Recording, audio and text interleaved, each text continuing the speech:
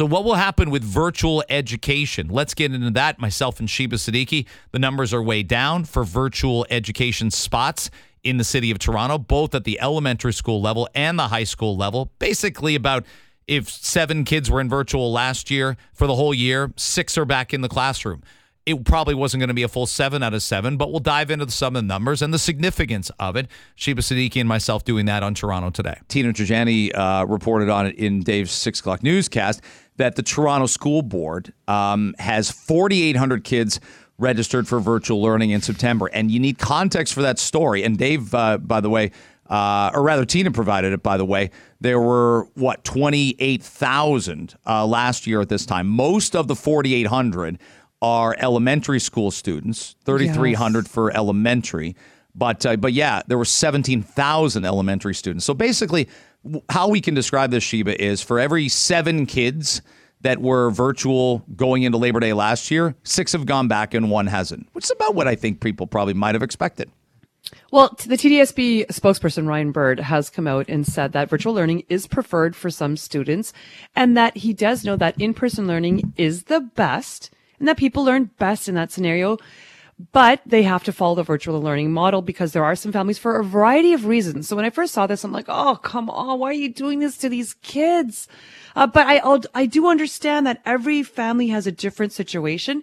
So automatically my mind goes to, oh my God, don't make these kids lazy. Don't make these kids, sit on tech all day long. And then these parents who might be checked out or too lazy to take them to school, or don't want to wake up early, whatever it is, make them lunch, concerned about their social lives. But then there are medical concerns, right? People who are immune compromised, or have a family member that is. So I have to keep that in mind. We have to keep that in mind, that who knows what's happening in that family.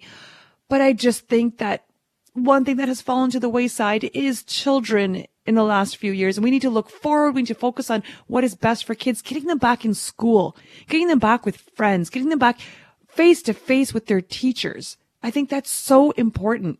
So it breaks my heart a little bit that there are 4,800 TDSB students that are going to be virtual this year.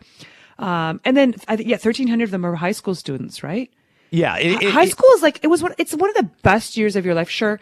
Sometimes it is some of the worst years of some people's lives, but it's also a growing experience. It turns you into that adult, and sitting at home every day wrapped in a blanket while your high school classes are going on and you're half asleep with your camera off, trying to tune into what your teacher's saying. It's just not the same thing. And it's not mentally healthy for you. I don't know where that point in time happened where you asked a 7-year-old, you need to take care of a 70-year-old. And there are elements of which you would say that would be the case. But putting that and projecting it on the 7-year-old in your own household, hey, I can't control what people say to their kids in their household.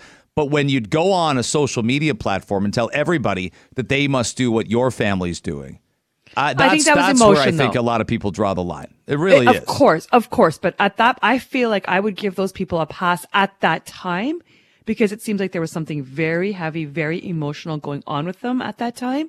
And in the first 6 months when you knew less about the virus and nobody was vaccinated. I got it. Yes. Yeah. But we know so much. We know what science is telling us. If we want to follow the science, send your kid to school. Yeah.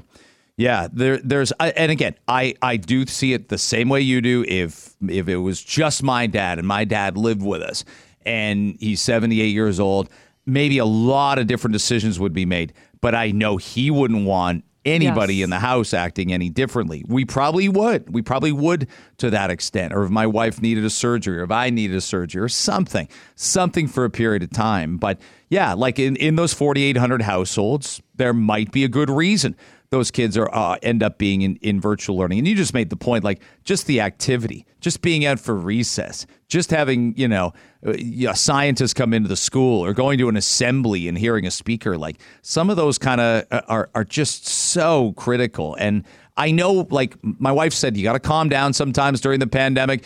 Their experience isn't always, they don't ape our experience all the way through elementary school and high school.